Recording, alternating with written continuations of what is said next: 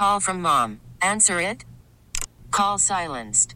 Instacart knows nothing gets between you and the game. That's why they make ordering from your couch easy.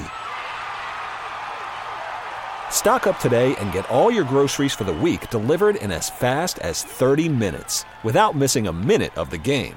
You have 47 new voicemails.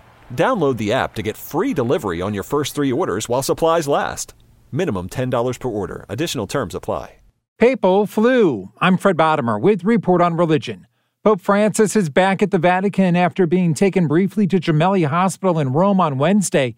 The 87-year-old pontiff has been struggling with flu symptoms for the past week. Well, we know that he was taken to this hospital to get a CT scan so doctors could get a more detailed look at his lungs. That's according to media reports. But he's been battling with bouts of flu and lung infections for several months now. CBS News correspondent Chris Livesay in Rome. On Monday, his schedule was cleared because of those problems. He was still able to appear at a general audience, but he had to cancel a reading he was scheduled to make.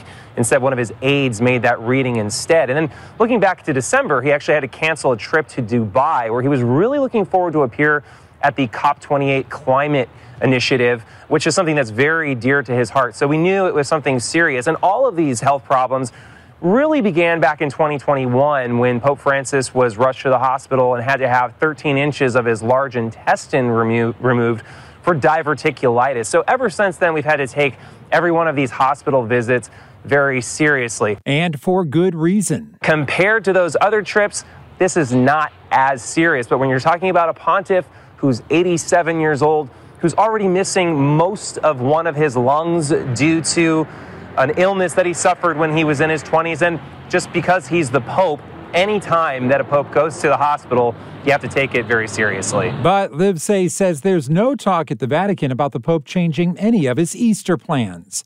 With Report on Religion, Fred Bottomer, CBS News. T-Mobile has invested billions to light up America's largest 5G network, from big cities to small towns, including right here in yours. And great coverage is just the beginning. Right now, families and small businesses can save up to 20% versus AT&T and Verizon when they switch. Visit your local T-Mobile store today.